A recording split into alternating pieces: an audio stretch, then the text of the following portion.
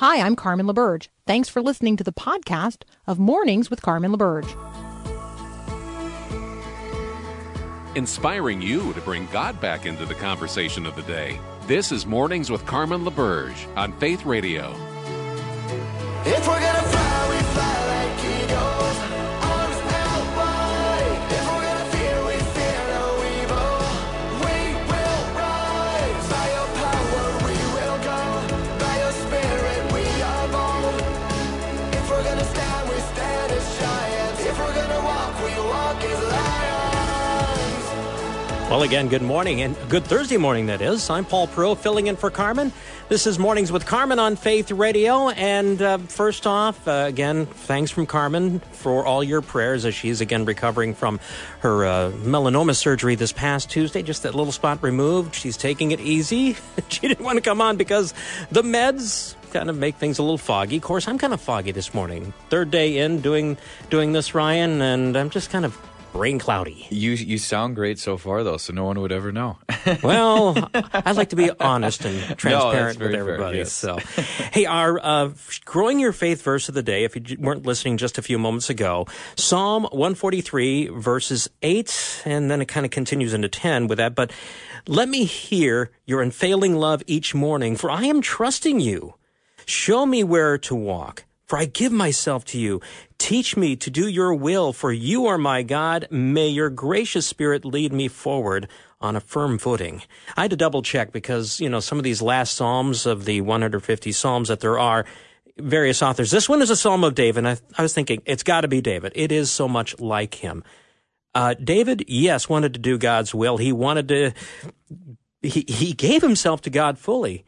But he also wanted to hear the same from God. I love how David is not just asking, God, give me marching orders, give me direction, show me where to walk, lead me forward on firm footing. Yeah, he wanted those.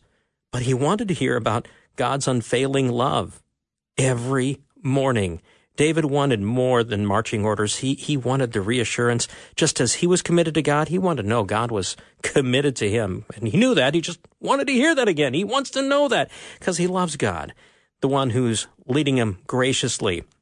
He wanted to know that God delights in going with him, and he does. I know there's a lot of people right now down in Florida wanting to know that right now. Quick update on what I have anyway. As of, about 5 a.m. Eastern time, so a couple hours ago, Hurricane Ian, now a tropical storm. It was about 40 miles southwest of Orlando, but still storm surge warnings in effect.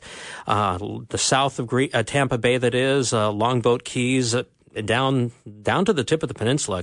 Those storm surges, amazing. The rainfall's been pretty amazing, too. Lehigh Acres had 14.42 inches of rain.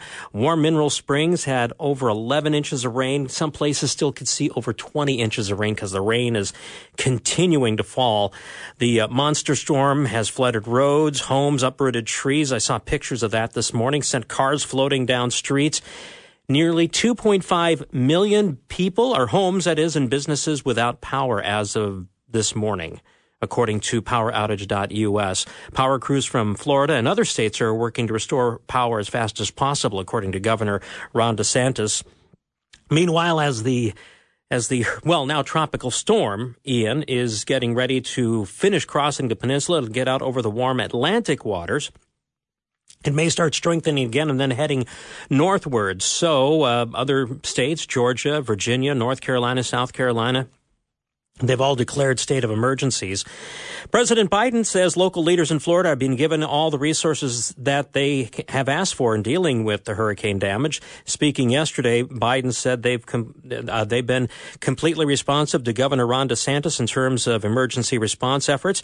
The president will added he'll meet with FEMA officials in Washington later today to get updates.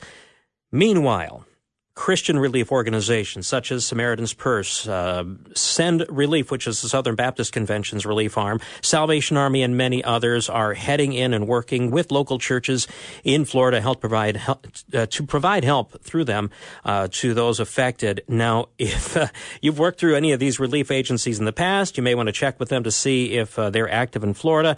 Check with your church to see if they're connected and responding through your denominations or your church association's relief arm. harm. This is one of those all hands on deck kind of things. So time for us to get active in helping out those affected.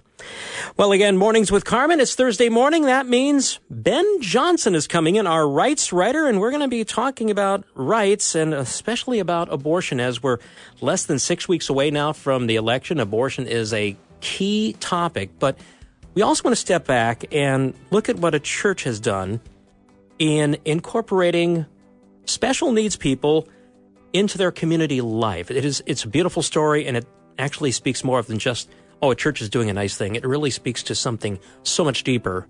We're going to talk about that too here in just a few moments. Mornings with Carmen here on Faith Radio.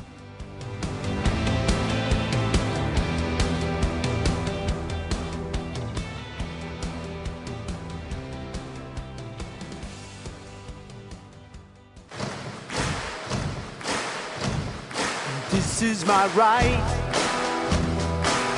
a right given by God to live a free life, to live in freedom. Again, thank you for listening to Mornings with Carmen. That's the familiar music we have whenever Ben Johnson, the rights writer, comes on. Good morning, Ben. Good morning, Paul. It's good to have you with us. I like to follow you on Twitter and other social media just to see what you're doing, and you shared a beautiful story this just a few days ago about a Orthodox church and how there's people who live in the area who are autistic, and not only do they just welcome them in, they make them part of their community. I want you to share the story. It's so beautiful. It really is beautiful. I mean, to the extent that I practically had tears in my eyes reading it. And that's not a frequent occurrence with me necessarily. There's an Orthodox Christian church in the Hamptons in New York, the Dormition of the Virgin Mary Greek Orthodox Church. And nearby, they have an autistic home. That's sort of a story of a ministry within a ministry. Right. When young people who are autistic age out of a program, a lot of times they have nowhere to go if their family can't support them full-time or if they no longer have a family. So the U.S. autism homes set up sort of group homes for people with autism. One of them was down the road from this Greek Orthodox church, and the Greek Orthodox church made these young men in their early 20s feel welcome. They incorporated them as part of the community. They made them altar servers. And altar servers play a really important part in the Eastern Orthodox liturgy. So they are playing a pivotal role where they're in front of people in really emotional high points of the liturgy, where worshipers are looking at them, seeing them, and they are treated no differently than anyone else who is serving. And it really honors the image of God within them. One of the mothers who had a child who went there said they'd gone to other churches. Other churches turned them away. They said that they were upset because the children couldn't hold still or they wouldn't be quiet, which is, of course, a common complaint about all kinds of children. That's the greatest way to empty your church of children, make sure your church dies, is to turn away people who are not perfectly behaved when they're in church. So they instead incorporated them, made them part of the service, and it really honors the image of God that is within them, which is the basis of all human rights. Mm-hmm. The church I attend, we have a special needs ministry, and there's many times the participants in that will be leading us in worship. And it is a beautiful, beautiful thing. I love what this church is doing. And you touched on something there. You mentioned the Imago Dei.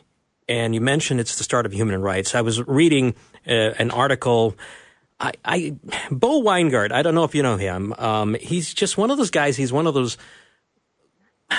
interesting thinkers. And sometimes he says something I get that.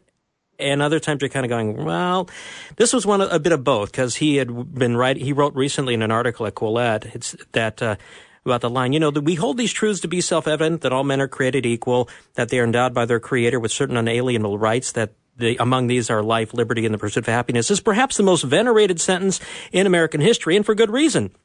The sentiment is expressed as a triumph of Enlightenment philosophy, and they still resonate 100 years later. And I'm kind of going, well, yeah, the Enlightenment did talk about that, but I kind of look at this, I kind of go, that's a biblical truth. That's the foundation, the Imago Dei, that's the foundation, as you just mentioned, of human rights. Yeah, he needs to go back a little bit further to where the Enlightenment drew that idea. Exactly. It was not a new idea ex nihilo with the Enlightenment philosophers. Certainly, certain portions of the Enlightenment, the Scottish Enlightenment may be held to that more so than the French Enlightenment, which ended up in the Reign of Terror. But yeah, when it comes to the idea of the Imago Dei, this goes, of course, it's very scriptural, it's biblical. We're fearfully and wonderfully made. Every one of us is made in the image and likeness of God, according to the very beginning of the Bible. But then the early church fathers talk about this in such depth. One of the very earliest was a man named Irenaeus of Lyon in France. And he has a quotation that the glory of God is a human being fully alive. Now, St. Irenaeus was so early in the church, he was taught by a man who was taught by the Apostle John. Mm-hmm. So about 150, 180 AD. And he's saying the glory of God is a man fully alive. And so we reflect God's glory. If we're just another animal, that sort of makes murdering one another morally licit. It says that we can engage in fratricide like Cain and Abel, but we can do so without any moral qualms because the animals kill one another all the time in this fallen world. There's no moral consequence to it. They don't answer to anyone for their moral actions. Since we are made in the image and likeness of God, we are held accountable to the extent that we hold that likeness to God. If we are created in his image, we have the inalienable right to life because he is the source of all life. We have the freedom of conscience because he is completely free and seeks people to worship him without coercion, which is a very early Christian doctrine that goes back at least to Tertullian.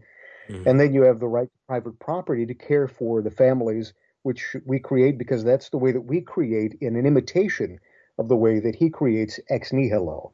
So as he created us out of nothing, we use our God-given abilities to create, and we don't create out of nothing, but we create from creation. But we have the right to care for and tend that. In fact, we have the responsibility as part of our duty to be fruitful and multiply. So if we have that understanding of ourselves, then all of the rights that the Enlightenment later spoke about are inherent in the biblical creation, the biblical doctrine, without any of the drawbacks of utopianism, of big government meddling and things of that sort that we ended up seeing in the Reign of Terror that ended up closing out the French Enlightenment. Yeah.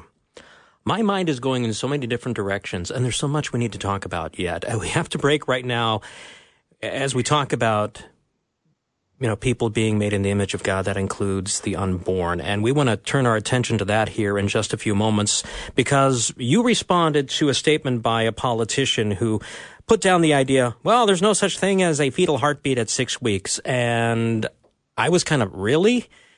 Well, and then you wrote out the article already for us, so we're going to go through that here in just a moment because you really laid it out well about how this politician is just factually wrong. And so we'll get to that in just a few moments here. Talking with Ben Johnson, the rights writer. He's also a senior reporter and editor with the Washington Stand. Our conversation continues here on Mornings with Carmen. I'm Paul Perot. This is Faith Radio. Thanks so much for listening to the podcast of Mornings with Carmen. As you know, this is a rebroadcast of the live radio show we do on the Faith Radio Network every day. There is a lot going on at Faith Radio. Tons of free resources waiting for you to take advantage of and share with others at myfaithradio.com. Be sure to check us out on social media as well. This is a community of believers, and we gather together here, and we all need prayer. And, well, we'd love to pray for you. The Faith Radio team is serious about prayer. We pray for specific requests every single week when we gather on Tuesdays and Thursdays as a staff. So share your prayer request with us anonymously and securely on our website at myfaithradio.com, and then be assured of our prayers for you in the Spirit of Christ. Check it all out at myfaithradio.com. You got something to say if you're living, if you're breathing. You got something to say. You know A guy who's never shy of something to say, Ben Johnson, joining me, because, Ben, the way you went with that discussion, going back into history to Irenaeus of Lyon, it's like, how do you do that? Well, I'm a man of limited talents, but you happen to hit on one of them. Oh, well, there you go. Well, you also had something to write recently. Okay, little background. It wasn't too many days ago. Stacey Abrams, who is a candidate for governor in Georgia, who is pro-abortion, she tried to make the statement because there's some states that have these 6-week heartbeat laws. Does Georgia have one of those? They do. They do. Okay. I wasn't sure if they were one of the had, but anyway, she was trying to make the argument there's no such thing as a fetal heartbeat at 6 weeks. And I was kind of going, I don't really think that's true. And I even saw NPR and some other news organizations tried to justify what she said. They brought in their experts. And I'm just kind of going, no, let's get into fetal development. And you're such a diverse guy. And you laid out in an article that's at the Washington Stand. I saw it was reprinted at, the Daily Signal. And so give us the rundown where you find Stacey Abrams wrong. Yeah, Stacey Abrams made this statement in front of a crowd, and just so everyone knows what was said, she said, and this is a quote, "There is no such thing as a heartbeat at 6 weeks. It's a manufactured sound designed to convince people that men have the right to take control of a woman's body." Now, both halves of that statement are incorrect. I primarily focus on the first half in the article at the Washington Stand, but I go through, I quote 8 different embryological textbooks or peer-reviewed articles that talk about a fetal heartbeat beginning because they all use the term fetal heartbeat or how a heart begins. What she's talking about here is a common argument that has been made at least for the beginning of the discussion of the heartbeat bill in Texas, of course, passed last September. And what is often said is that at 6 weeks, there is no heart in a baby. A baby does not have a heartbeat. Since a baby doesn't have a fully formed heart at 6 weeks, then it can't have a heartbeat. What the ultrasound is picking up is electric activity inside the heart, according to this argument. And, for example, the Washington Post fact checker Glenn Kessler went with that exact same argument, which NPR had brought up at the time of the Texas bill. They mention in passing that the argument is being made by 2 abortionists. In reality, I quote a whole host of scientific evidence here from people who are across the spectrum in terms of their abortion views, some of whose views I do not know, but they all say that a heartbeat begins at 6 weeks. The argument specifically is that the heart begins as a very thin tube, and it doesn't have all 4 chambers until about week 7. So at 6 weeks, technically, it's not a fully developed heart. That's not the argument that's being made. It's a heart that is pumping blood. That begins at about the 3rd week. In fact, I linked to a video in the article where you can watch a fetal heartbeat very early, about 3 to 4 weeks, pumping blood through the child's system. So you can see it with your own eyes. The Cleveland Clinic, which is the top cardiac hospital in the United States, says at about 6 weeks, your baby's heartbeat can usually be detected. The Mayo Clinic used to have a comment along those lines. I wrote a fact check about this and quoted the Mayo Clinic in an article at the Daily Wire when I was over there. And a couple of months later, that statement disappeared. So I don't know. What'd you do, Ben? What'd you do? Yeah. I tipped them off. We're on to them. So, but then, just to make sure, I go through, as I say, about 8 different textbooks, which some of them use very specific language. So this isn't, like a shorthand or something of that sort. But when they discuss heartbeat, they use the word heart and beat, even though they use other terms like embryogenesis and myocardium and things of that sort, vertebrate embryos and so on. When they talk about the heartbeat, they use very simple language because it's a very simple concept, unless you're trying to skew the reality. So, again, the science is there. I mean, what Stacey Abrams said was incorrect, and as pro-lifers, we're on firm footing here as far as the heartbeat and the life of the child. Very much, and even the second half of the statement about how the heartbeat was, the sound is manufactured in order to convince people a vast conspiracy that men should control women's bodies. That's not the way that the Doppler ultrasound works. I have the description in the article, but basically it sends out sound waves. If it detects blood circulation, the sound waves change. So it's not electric activity. It's noting actual blood circulation. Right. Well, I have a few minutes left here, and we want to quickly go through something. Now, since the Dobbs decision put the abortion decisions back on the individual states, there are 5 states this fall with the general election in November that have abortion initiatives on the ballot. Can you quickly run through those? Sure. And matter of fact, 3 of them are very similar. The states of Michigan, California, and Vermont have constitutional amendments which would say that their state constitution supports and recognizes a right to abortion. And many of these would strike down all pro-life laws in those states. For example, in Michigan, where it's probably the closest to a toss-up, certainly California and Vermont are not likely to have a pro-life majority among the voters who are turning out. But in Michigan, where it's somewhat more contested, this would strike down, for example, the partial birth abortion ban that the state has in place, possibly also some of the health provisions that have been passed in order to protect women from predatory abortionists who have harmed women in the past in that state. Mm. In Kentucky, it's the exact opposite. Kentucky is trying to pass a state constitutional amendment saying that the Constitution does not contain a right to abortion. That's important because judicial activists have said since the Roe v. Wade decision has been overturned, where they began to see a right to abortion in the Constitution for the first time 50 years ago, now they want to do the same thing at the state level. Judicial activists could hijack the language of the state constitutions and read in their own social agenda, saying that the state constitution guarantees a right to abortion. So they hope to clarify that this doesn't. Now, this is similar to what happened in Kansas. Mm-hmm. They had the Love Them Both initiative, and that ended up failing because the pro-life movement was not clear enough about what it actually did, and the pro-abortion movement, which was heavily financed out of state, lied about what it would do. They said it would completely ban all abortions, and all it is saying is that the Constitution does not recognize this as a right so that you can't create it. It's very important that people understand that distinction. And then very simply in Montana, the easiest of them all, there's a provision that would say that if abortionists deliver a baby alive during a botched abortion, they have to offer medical care. Its opponents call it, and I quote, extreme. Oh, really?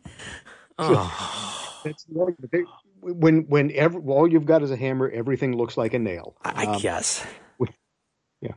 Okay. If you're looking for a summary of these, the article that we're both referencing there about these different initiatives, it's at World News Group. Leah Savas is the writer there. We'll have the link in the show notes as well as a link to Ben's article refuting Stacey Abrams' statement about no heartbeat at 6 weeks. We'll have that all again in the show notes on Mornings with Carmen when we post the podcast. Hey, Ben, thanks again for joining us here on Faith Radio. The pleasure is all mine. Thank you, and God bless. All right. This is Faith Radio and Mornings with Carmen. Let's listen to Max Lucado.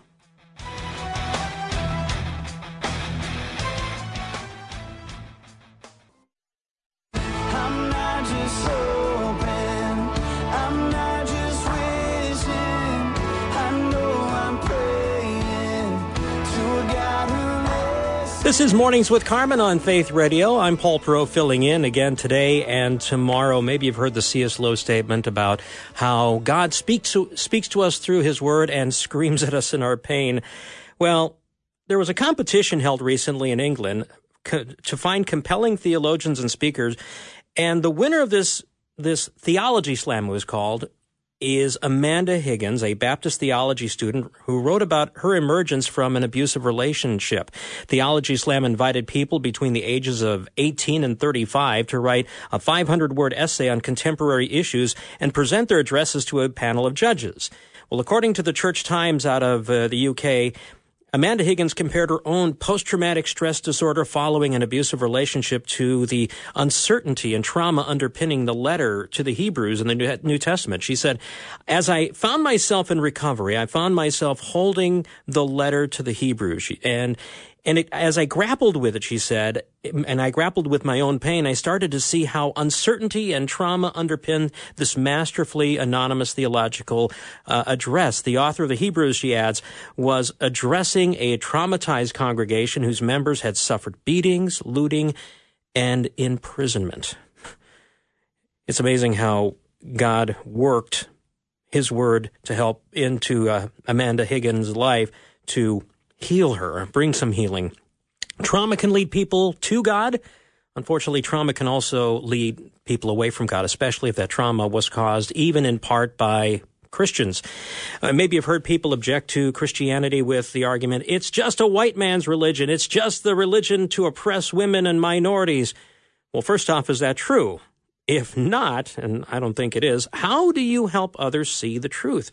That how is just as important as the information. And Abdu Murray is going to be joining us in just a few moments to help us understand the importance of the how and the why behind that how, too. This is Mornings with Carmen. I'm Paul Perot filling in. This is Faith Radio.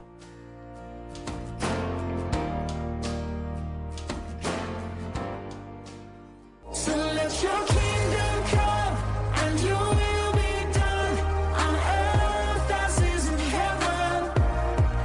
This is Mornings with Carmen. I'm Paul Perot filling in here on Faith Radio. Okay, have you ever watched a video from some cultural commentator and you see this person arguing with another person over a point, and this first person is laying down his argument, sometimes very forcefully, even gracelessly, in an effort to own the opponent?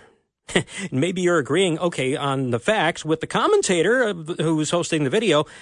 Sometimes you get this, yeah, moment, your side is winning, even though the opponent in the video is just putting up more walls and is just getting more hurt. In the realm of Christian apologetics, is that truly winning? I ask that because as I've been reading a book by Abdu Murray called More Than a White Man's Religion, I was kind of struck by that. And Abdu is joining us right now here on Faith Radio on Mornings with Carmen. Good morning, Abdu. Good morning, Paul. Thanks for having me on. Yeah, well, thanks for getting up so early to join us. I got to say, I really appreciated that you wrote this book from a place of brokenness. And partly due to the issues, well, going through the U.S. right now, you're first off a minority. But even beyond that, you're also part of Ravi Zacharias Ministries, which crumbled due to an abuse allegation, an abuse by the founder. Yeah. And I don't want to delve into the details. Others have done that. We don't need to do that. But you are part of the ministry, and I want to hear from you how this affected you personally. And I actually do address that in the preface to the book. It's been a tough journey because, I wrote the section on women and Jesus I finished it just as the report about Ravi's conduct had come out. And so it was one of these sort of bizarre juxtapositions where you see the contrast of who Jesus actually is compared to us. And you see it so clearly and so starkly. And so, one of the things I want to say is that I'm a blemished person who writes for blemished people. And we like to think of ourselves as consistently always upholding the cause of the vulnerable, whether it's because of, racial injustice or gender inequalities or whatever it might be. But by comparison, Christ is the unblemished one, and he became vulnerable for the sake of the vulnerable and exercised his power for the sake of the vulnerable and for the powerful to redeem us all. And so it was a journey for me, and it remains a journey. There's still a lot more I'm learning. People think that when you write a book, you're an expert on everything related to that book. And the reality is any author who is being honest with you will say that you learn more while writing, and then you learn more in the aftermath of writing than you ever did by somebody who thinks you're an expert on something. So it's been a humbling process and one that's caused tons of self-reflection. And I hope that this book actually helps others process through some really difficult but important issues we all have to go through. I'm kind of the opinion right now that there are so many open traumas, open wounds that are causing a lot of the falling away of the faith, but even just a lot of the objections. The walls are up right now, and yes, there's the information, there's the factual issues in the case, but then there's also there's the emotion, there's the wall people build up as protection against further trauma, which I kind of get. We'll kind of touch on that as we're looking at your book. Which again is called More Than a White Man's Religion. And yes, we do have copies we'll be giving away. We have a handful. If you'd like to get in on the drawing, text the word book to 877-933-2484. You start out the book with an illustration. You know, when we look at the claim about Christianity being just a white man's religion used to oppress others or so on and so forth, you start out with this vision, this illustration about this commuter train in India. And it's an interesting word picture. I want you to share that word picture because I think it would help our listeners understand, okay, this is more than just a factual problem. There's stuff underneath. Yeah, there's a cultural surge. So I was sitting in an airport lounge, actually on my way in India to another city in India, and I saw this documentary on the train system in India. And what you saw was there were people by the thousands who were flooding to get on these trains, quite literally not only in the train, but on top of the trains in order to get to work. And there's this surge of humanity that goes on there, and people were actually willing to risk their lives. They needed the money so badly that they were, because of their economic situation, that they're willing to risk their lives by sitting on top of a train unsecured in order to get to work and get back home. And someone would die pretty much every day on this. That's how desperate the situation was. But then if you were trying to get off the train, when the sea of humanity came towards you, it was almost impossible, like a salmon swimming upstream, but the stream is almost impossible to resist. And I feel like there's a cultural surge that is running away from Christianity and onto a train that takes us away from Christianity. And the fuel, the coal that fuels that train is the hurts of past racial issues, and I think the perception and the realities of certain gender inequality issues, with the rise of Me Too and all these things. And so we have these hurts that are real and honest, and we need to address them, but we're actually jumping onto a train that's speeding away from, I think, the actual destination we need to go to. In other words, the culture is saying, get on this train that speeds you away from Christianity, because Christianity is the source of all of our problems. What I try to argue in the book is that we need to get back on a different train and maybe resist the surge and try to get onto a different train that leads us towards Christianity. Because what I try to sustain in the book is that Christianity, the message of the gospel and the Bible itself and the life of Jesus are the cures for the very things they're being blamed for. But helping people to see that, to get beyond their perceptions, to get beyond, it's like you said, a person, say they're in the middle of the train, they come to their train stop, they're trying to get out, but gobs of people are trying to come. There's a cultural surge against it. There's another word picture you brought up too. Not only is there a cultural surge, there's also, backing up. Abdu, just like you, I'm not a big board game person. Okay, when my family gets together to do board games, I'll sometimes play along. Most of them are just kind of, whatever. Yeah. You have that with your kids, but you are willing, you're most willing, let me put it that way, you're most willing to play what game? Googly eyes with my kids. Googly eyes. Okay, for those now we're getting serious and deep right now, right? Yes, we are getting so deep, so serious. For those who've never played Googly Eyes, because I haven't, tell me about it. Yeah, so it's this game where you put, there's these glasses that give you various degrees of distorting your vision.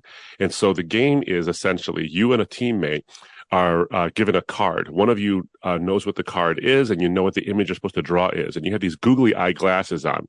So you draw an image on paper with these glasses that distort your view. And your teammate's supposed to guess what it is you've tried to draw with this sort of visual, distortion you have. There's another way you flip it too, is that at another round, not only so you don't have the googly eyes on, you draw unimpeded what the card says, but your teammate has the glasses on and can't really see what you've drawn. And so they have to guess what it is based on the distortions of their glasses. So it's kind of a fun game. Everyone looks sort of ridiculous, but it distorts reality. And the point of the game is to try to see how can you get past the distortions of reality to see what someone's trying to communicate. And so the word picture I use in the book is essentially that our hurts, and they're real, and they're not misperceptions of reality. Our hurts are real, but we're trying to communicate a message that can say the hurts can be addressed, and it's found in the Gospels. But our hurts, whether it's because of sexism or racism, whatever it is, have distorted our vision.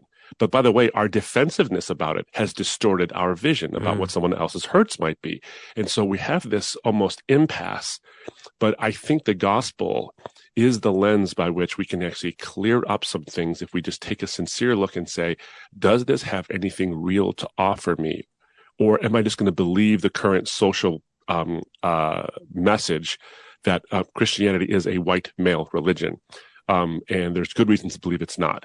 And it's for all people. It's not a white man's religion. It is for white males, but it's also for non-white males and also for non-white, non-males. It's for everybody. It is for everybody. We're going to dig into this more deeply in just a few moments as we're talking with Abdu Murray. His latest book is More Than a White Man's Religion. By the way, I forgot to mention, for people who want to connect with Abdu, your ministry right now is Embrace the Truth, so embracethetruth.org. You can also find Abdu on Twitter.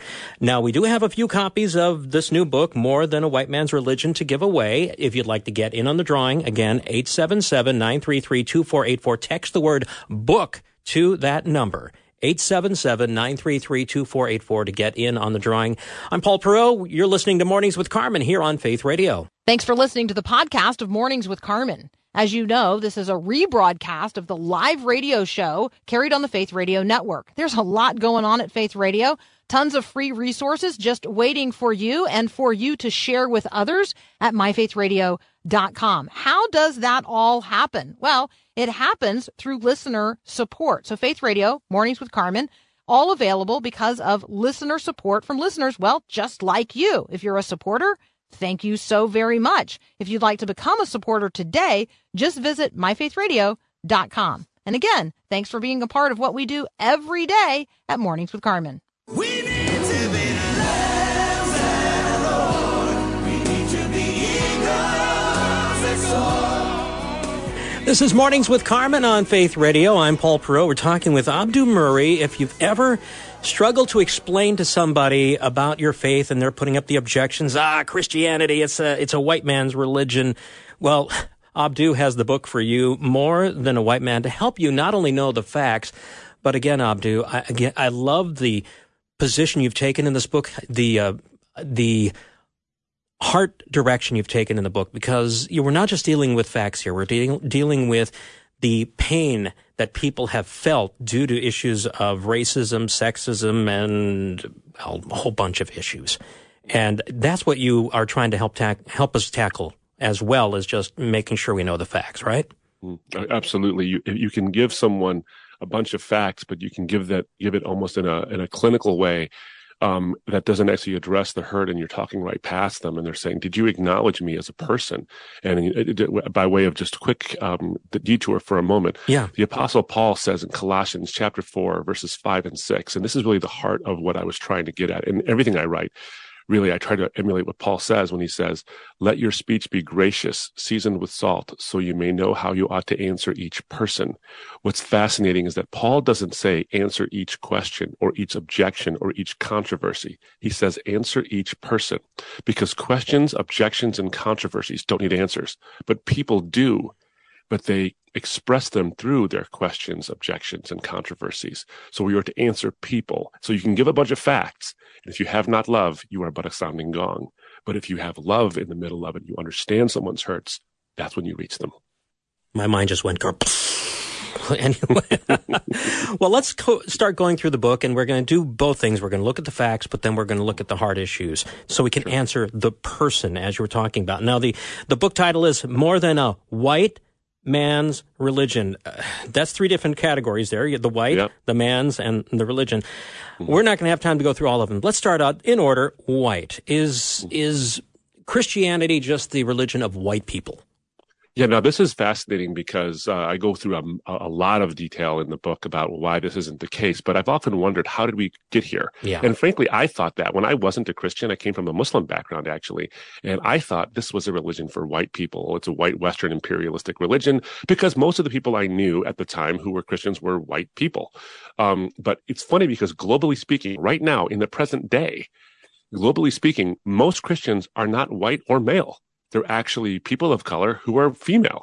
Now, that isn't, there's a good almost half and half split amongst females and males in Christianity, but there's a large number of women. I even think that by the latest polls, and I could be wrong about this, that the majority of believers are actually women.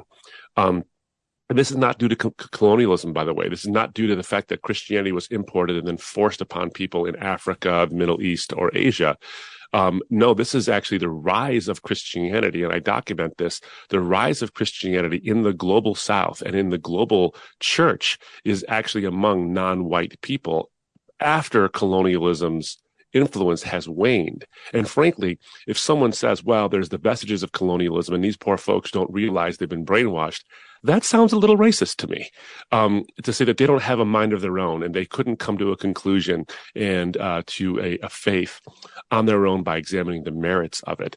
No, the church is not mostly white and the church is not mostly male. What we have actually is a phenomenon where we're seeing people who are saying Christianity is a white male religion. The people who are saying it are usually in the West, and they're usually white males who are saying it. So the people who are tending to leave, and I don't want to downplay that there are people who are deconverting or deconstructing from various ethnic minorities. That is happening, but it's not happening nearly in the numbers of the white people who are leaving the Christian faith. So empirically, as of today, it's not a white male religion. Now, the accusation, though, is maybe Christianity was structured in a way to favor white males.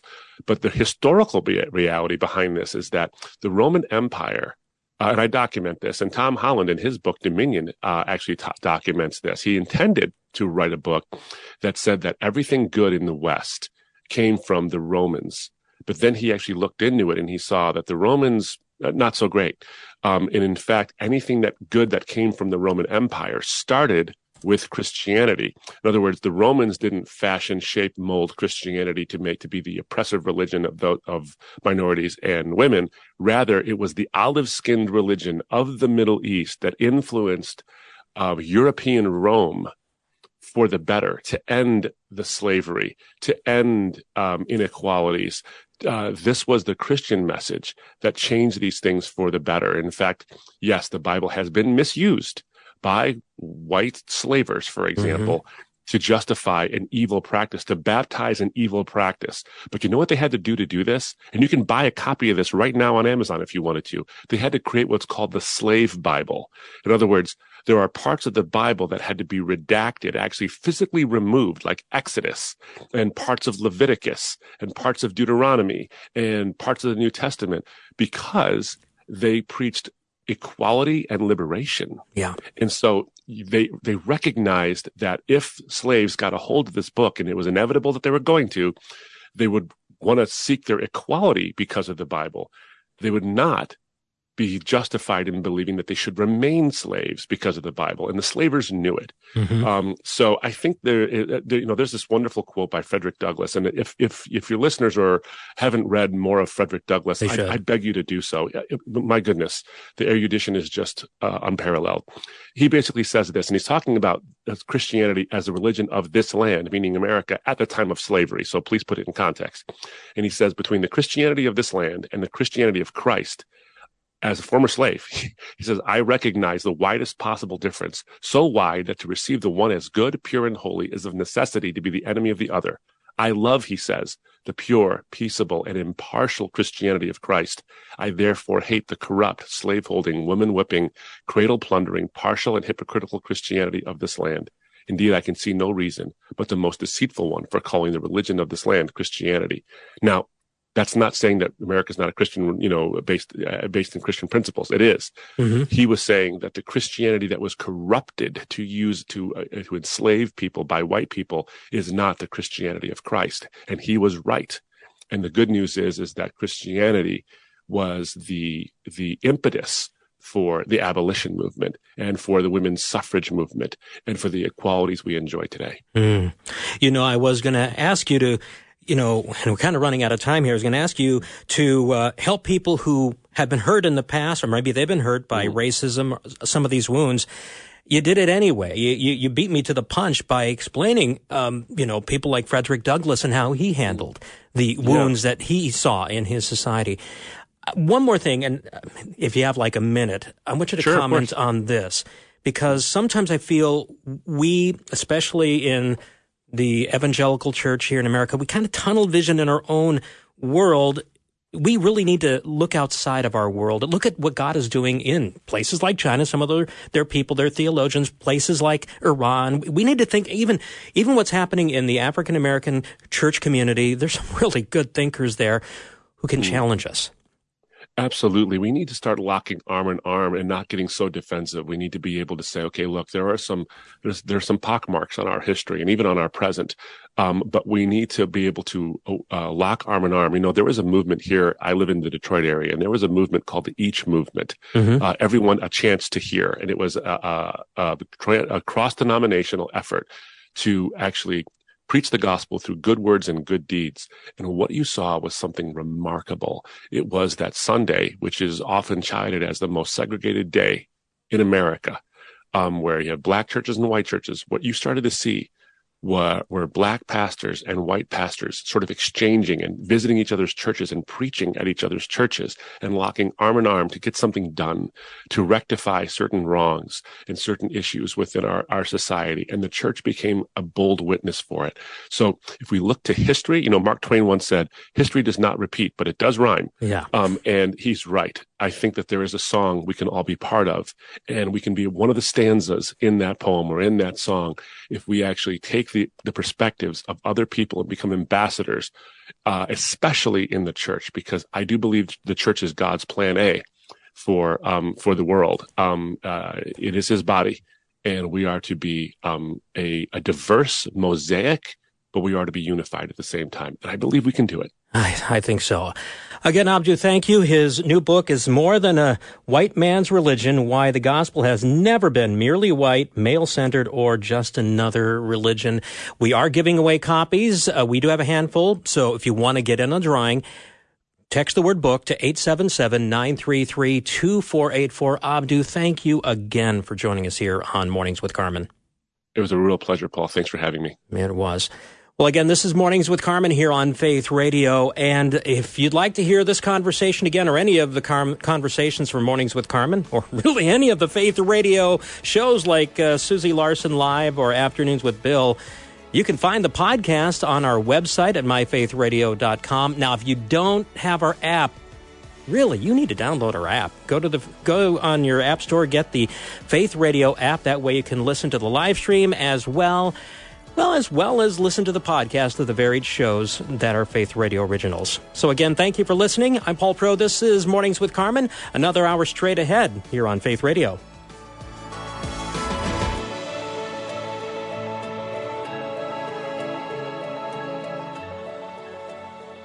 Thanks for listening to this podcast of Mornings with Carmen LaBerge from Faith Radio. If you haven't, you can subscribe to automatically receive the podcast through iTunes or the Google Play Music app. That way, you never miss an episode. It's also available anytime at myfaithradio.com.